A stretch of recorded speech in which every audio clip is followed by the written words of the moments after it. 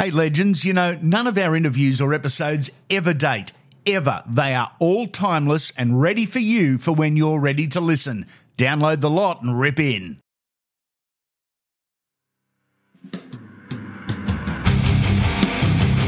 This episode is proudly presented by Oxworks, Australia's largest family-owned fencing supplier and manufacturer. Your local Oxworks offers an extensive range of top-quality fencing solutions, glass and aluminium pool fencing, genuine ColourBond steel fencing, slat fencing and laser-cut screens, custom architectural panels and gates. They've got it. No matter if you're a DIY enthusiast or the experienced trade customer, Oxworks has you covered. Shop and browse through the hundreds of quality products online at oxworks.com.au. Even better, visit one of their stores in Queensland, New South Wales, Victoria or WA. Thanks Oxworks for your awesome support. Dream Team time, baby. Sponsored by the legends Oxworks. We've got another beauty for you. Joining us is a young bloke. This is going to make me feel so fucking old. But a young bloke I called into the 20s, into first grade with a few clubs. Back at home at the Dragons now for a couple of years, and he's about to knock up 150 NRL games. Jack Bird, how's the off-season treating you, legend? Hey, Andy. Yeah, going good, mate. It's been a good little refreshment for myself and get the body right for next season. And obviously last year wasn't a very good season for myself with little injuries and trying to get on the paddock. But, yeah, hopefully I've got over that and refreshed up for next year. What do you do away from footy and training, mate? What's your go-to when you've got a little bit of spare time? I'd like to play a little bit of golf. It's been hard doing that at the moment because I had shoulder surgery after the Parramatta game. So, like, towards the back end of last year, I had to get surgery. So it's been about 2.5 months now. So I haven't been able to play any golf yet. But, yeah, I like doing that.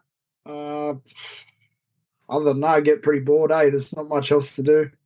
If it's hot, I go down the beach. If it's not, then I just sit at home and play a bit of PlayStation. I'm pretty chilled person. So nice. Mate, I mentioned 150 games. It has taken a while, but, gee, I reckon that is going to mean a whole lot to you when the time comes in the opening couple of months of the comp. Yeah, well, I was hoping to get that last year. Obviously, had a few games off with the knee. And yeah, I had that shoulder surgery, so I'm really looking forward to getting to that 150. Like you said, it's been a while. It's taken some time. Maybe if I didn't get those injuries early on in my career, I'll probably be at 200 or 250 maybe. So, that's just how it goes. But I'm really looking forward to the 150, and it's a massive milestone. To play 150 is pretty big, and I'm privileged to do that. It's pretty lucky to even play one game of NRL. So, 150 is going to be massive for me. Mate, down the track, and it may not seem like it now, or it may not seem like it when it happened, but down the track when you're well into retirement and you're hobbling around and telling people how good you were, you are going to be, in terms of going out to speaking to kids or speaking to companies and talking about physical and mental resilience, you are going to have the most incredible story. There'll be great things to happen if you do decide to go down that route in the future. Now, a quick one, no judgment. If I was to say you could only play one position for the rest of your career, which would it be? Now, first up, you're not allowed to answer whatever the coach wants or whatever is best for the team. One position, rest of your career, go. Yeah, that's a hard one. There's probably two positions, but I'd say 5'8". Yeah. Only because I like getting around the ball. I grew up playing that position. I kind of went away from that position. I wouldn't say like I'm a natural 5'8". I'm just a natural ball runner, I think, and I like to run the ball a little bit. But yeah, I'd either say 5'8" or centre. They're my two positions. I'm kind of moving away from that middle of the pack, back row. I'm kind of moving away from that. My body's, it's in good shape. But if you're playing in the middle, you gotta be able to have no injuries and all that kind of stuff. So I'd like to move back in the backs, but I'd say 5'8" or centre for sure. Hey, how'd you go coming up with a dream team? Was it easy or was it a mind screw? That was pretty hard, eh? There's a lot of good players out there, so it's kind of hard to pick the positions. There's only 13, yeah? It's not a bench or anything? Mate, you can have a bench. We did one with... I didn't really make a bench. I just made the 13 because I didn't know who to pick on the bench. No. I don't even know if they're... I don't know. It's hard because I played with a lot of good players that I'm probably leaving out, and then I'm thinking of players back in the olden days that, everyone thinks were good players, so... No, mate, it is difficult. It is very difficult. I did one with Steve Price, the former Bulldog, Warrior, Maroon and Kangaroo, and he said, that'll be easy, 13. He texted me a couple of days later. He said, can I do 17? I said, sure. By the time I turned up at his house, he'd done a squad of 28. He said it was a Kangaroo tour.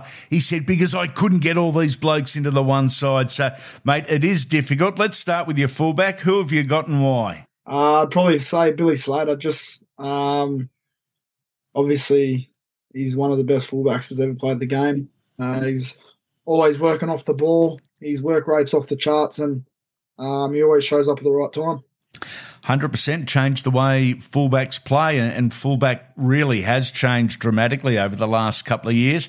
So we've got Billy at the back. You're certainly not the first one to say that. Who have you got on your wings? So these are the hard ones. I personally went Holmes, Val, because he's one of my good mates, and playing alongside him, he's finished off a lot of tries that not many people can do. Yeah.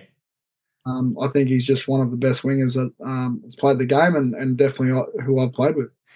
Amazing that he had the NFL time off and journey, and he came back, and there was probably a lot of people thinking, will he get back to, the levels he was at? He did that and some. Like 2023, he was enormous.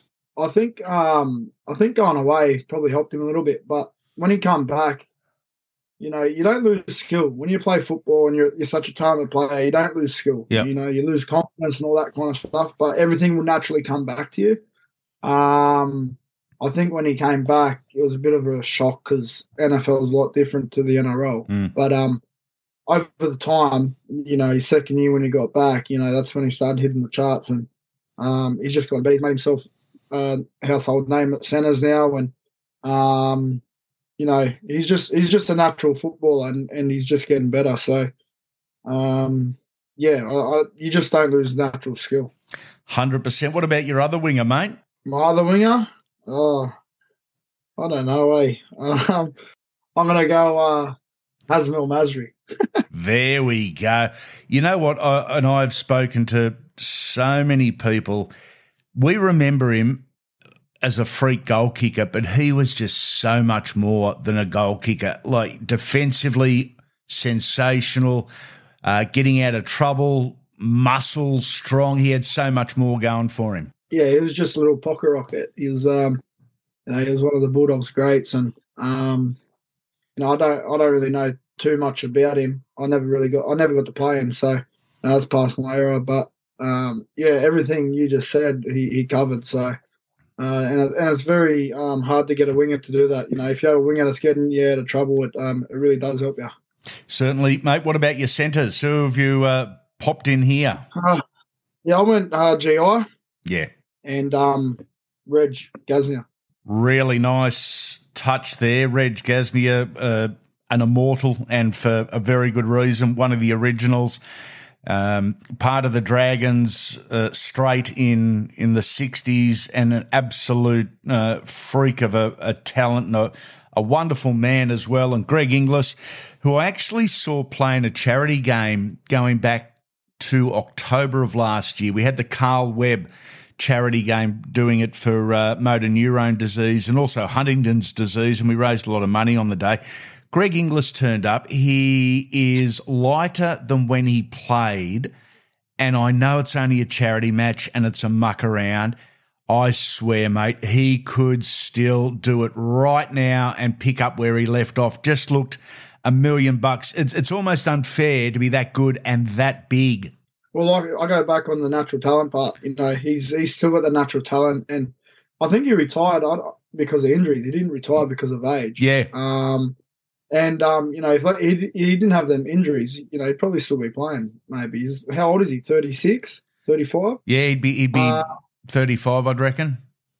Yeah, so he probably had a few more years in him if he didn't have those injuries. But he's just one of those natural talents that big, strong, looks like he's gliding all across the field and does it with ease.